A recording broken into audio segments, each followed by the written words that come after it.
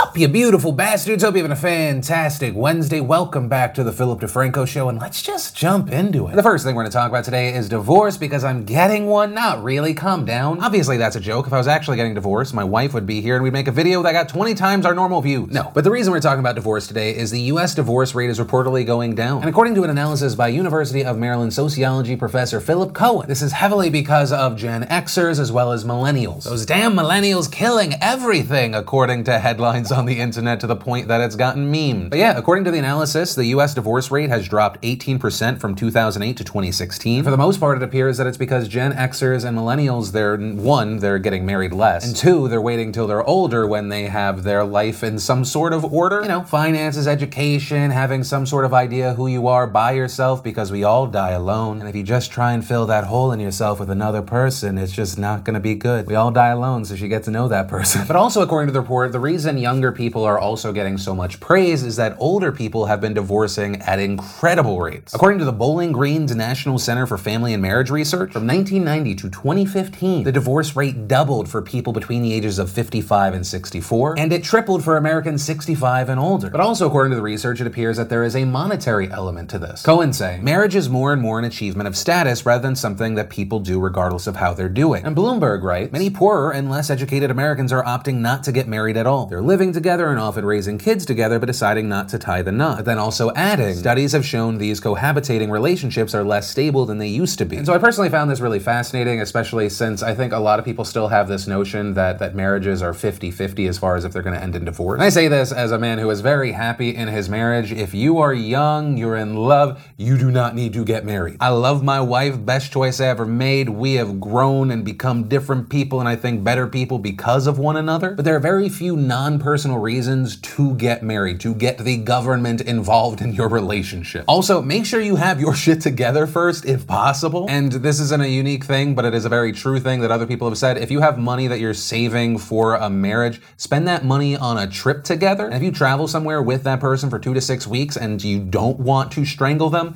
that's a great sign. I have people who have been best friends that I wanted to strangle just driving across the country together. That will test your relationship. But also, every relationship's different, but the super final note that I want to add, I know I already pimped him out before, but Daniel Sloss, he has 2 specials on Netflix. The second one, Jigsaw, he talks about relationships. Watch that. And if you're in a relationship with someone, watch it with them. Tell me how it goes. I'm hoping for the best. Actually, the question I'll tackle into this story, because we have a lot of different people watching, different backgrounds, different ages. What is your opinion on marriage? Have you done it? Do you love it? Do you hate it? How many times? If you're not, do you even want to? Are you gonna wait? Etc., etc. I'd love to know, and I really look forward to your responses. But from that, I want to share some stuff I love today, and awesome, brought to you by BetterHelp.com/DeFranco. And BetterHelp, if you don't know, is the fantastic place and service where you can get affordable private online counseling. Right on your computer, your tablet, your phone, you get access to a licensed, trained, experienced, accredited psychologist. And it's so easy. All you've got to do is go to BetterHelp.com/DeFranco. You fill out a questionnaire, they match you with a counselor, and you can start counseling today. Also, even better, if you're one of the parents out there that have been like, I want my kid to use the service, but they're 13 to 17, the service is only for 18 up. Well, now instead of being turned away during the questionnaire process, you will be forwarded to a sister site that is specifically dedicated for that. My main point, if you're interested, you want to find out more, maybe you just want to start, just go to BetterHelp.com/DeFranco. And the first bit of awesome is Jimmy Fallon decided he would try to break the internet, and so he got BTS to do the Fortnite dance challenge. Then we got the newest, oh my god, I'm so excited, trailer for Creed 2. Then we got a new clip for the Venom movie. Then we had the fantastic binging with Babish doing a video with Maisie Williams. Then we got a Feast Mansion with Joji and Rich Brian. We also got a teaser for season 3 of Daredevil. We got the launch trailer for Assassin's Creed Odyssey. And if you want to see the full versions of everything I just shared, the secret link of the day, really anything at all, links as always are in the description down below. Then we had 2 pieces of interesting industry entertainment news. The first being, we saw the further blending of the mainstream with the digital world thanks to Will Smith, who did this whole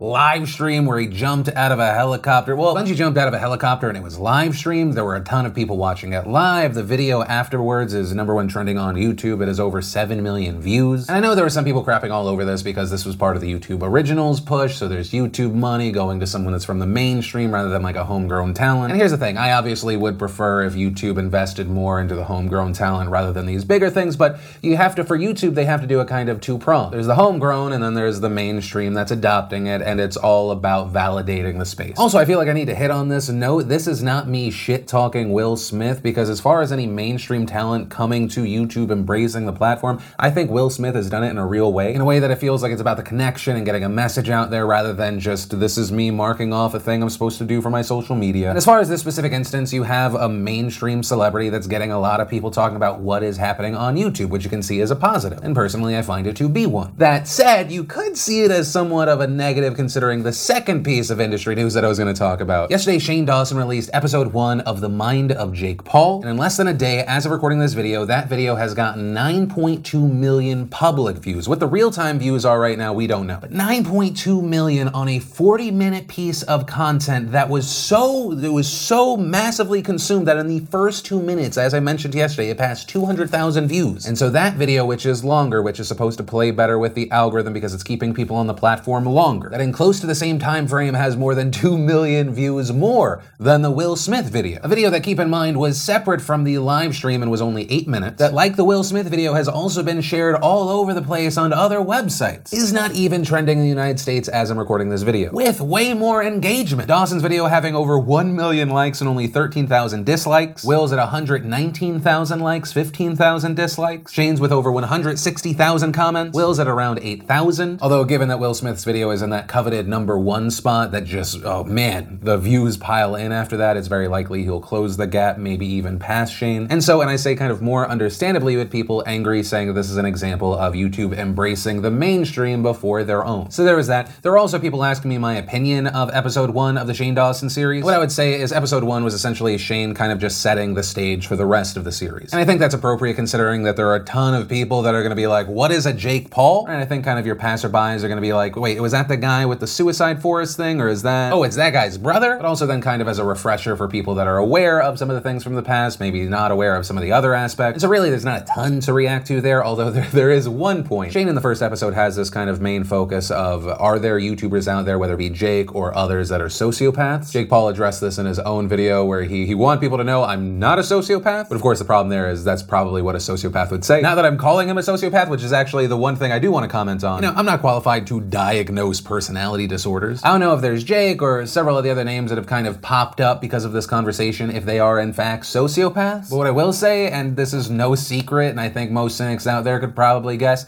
there are a lot of people that are favorites to massive communities that are fake ass fucking horrible people. And here's the thing, given the rise of social media, as in this specific avenue we're talking about, YouTube, all of a sudden people getting massive views and the ego that comes with it and the money that comes with it and the opportunity is both good and really bad. Very quickly, it enables people, especially if they do not have a good base around them, it enables them to become the worst version of themselves possible. People want more and more and more. They want to hold on to the attention, the fame, the money. And all of this is happening in an environment that, yes, there are portions of it that are collaborative, but it is very, very competitive to a lot of people. And it's also something that Shane kind of hits on. This is all happening in an environment where the ridiculous, the outlandish, it's incentivized. And also once you get to a certain level and it's different for other people, there's paranoia that comes with it because you feel like, you know, are people just using me? Are they here for whatever bad reason? And the thing is, it's not even paranoia in some cases. There was a situation for me personally. I once found out that someone that I thought was a friend was bragging to someone else that they had convinced me into becoming their friend so they could get a job and opportunities. There are a lot of different things from a lot of different angles that can push you to a really bad place. And all of that, if not dealt with properly, can then further fuel even worse behavior, both in front of and behind the camera. And so I'm feeling like over the course of the 8 episodes that is going to be addressed. But ultimately, we're gonna have to wait to see if that's true. The questions I wanna pass off to you here, one, regarding kind of the Shane Dawson, Will Smith thing, not to put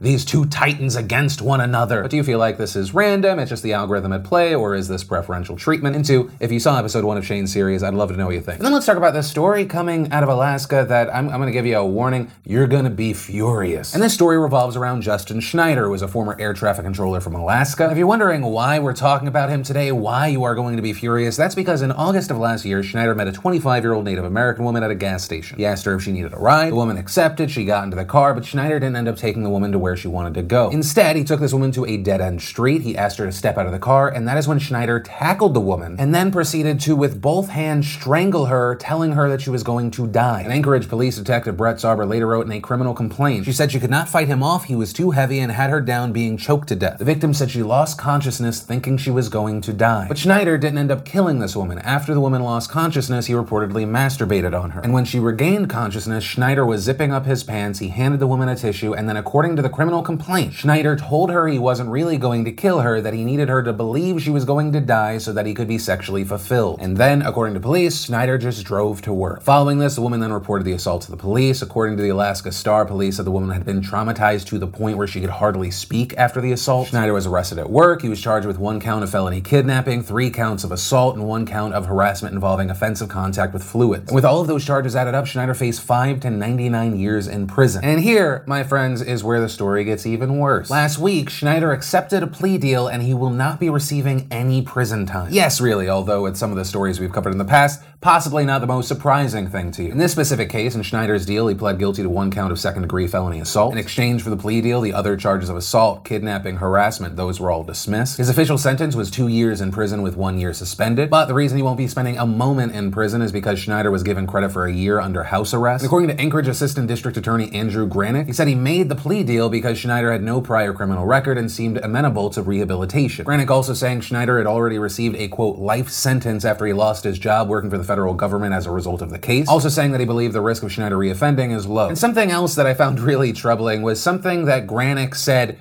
to cameras. And keep in mind, this is the assistant DA saying this. I hope it doesn't happen. That's the reason why I made the deal that I've made, because I have reasonable expectations that it will not happen.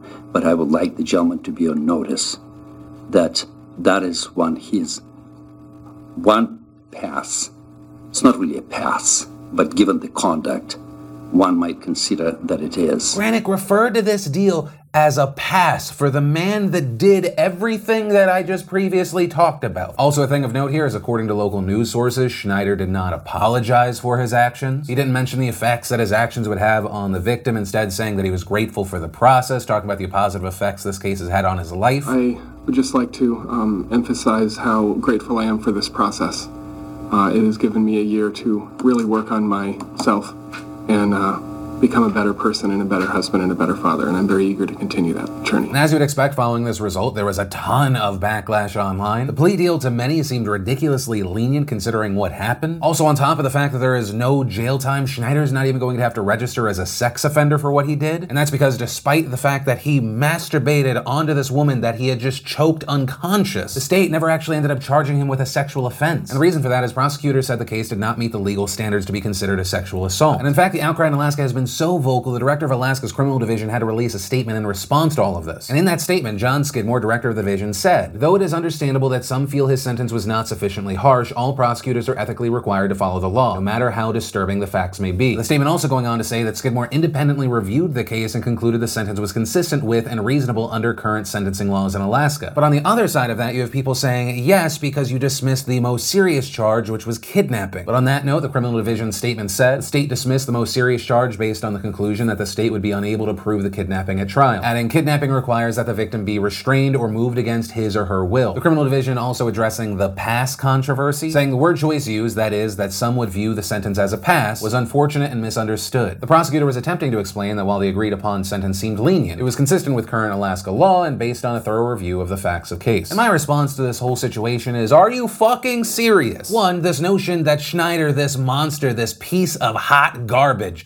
that he is already serving a life sentence because he lost his government job. What the fuck? I mean, it would have already been a weak argument if you said he's already getting a life sentence because he has to register as a sex offender. But he's not even getting that here, despite, and here's where it's extra batshit crazy, and I'm just gonna use Skidmore's own words in this statement. He said, in this case, attending sex offender treatment is important. His actions may have not technically qualified as a sex offense, but it is clearly appropriate under the circumstances and will hopefully help prevent him from doing more harm in the future. So he's not having to register as a sex offender, and it does not qualify as a sex offense, but he is getting sex offender offender treatment. Bullshit, bullshit, bullshit. And how do you give this deal your check and then in the same statement say, the aggressive prosecution of violent crime, especially violence against women, has always been and remains a priority for us? Well, Skid, your words and your actions really don't seem to line up. And to the politicians in Alaska, it sounds like you need to have changed your laws fucking yesterday. And also, here's a question. How does this man also get to be a father? He has children at home, and we're talking about a man that choked a woman until she passed out and then masturbated on top of her. That's a person that gets to remain legally responsible for a small child. And ultimately where I want to end this story, one, to Skidmore, to Granick, to anyone else involved that approved, that checked off, that agreed with this deal or pass. You call it unfortunate and that it's misunderstood,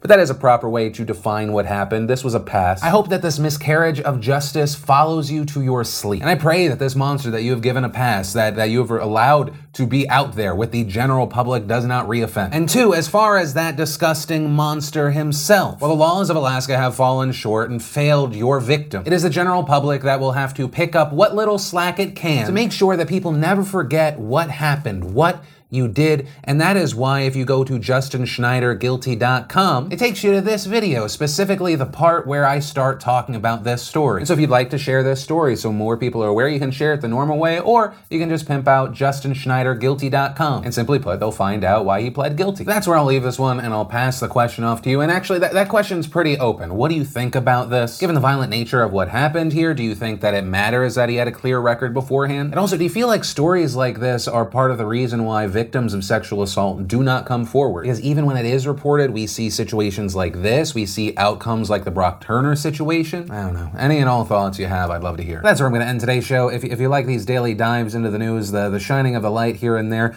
hit that like button. If you're new here, hit that subscribe button. Also, if you missed yesterday's Philip DeFranco show, you want to catch up, you can click or tap right there to watch that. Or if you're not 100% filled in, we did a special podcast that I had to at least share a special part of. You can click or tap right there to watch that. But that said, of course, as always, my name's Philip DeFranco. You've just been filled in. I love yo faces, and I'll see you tomorrow.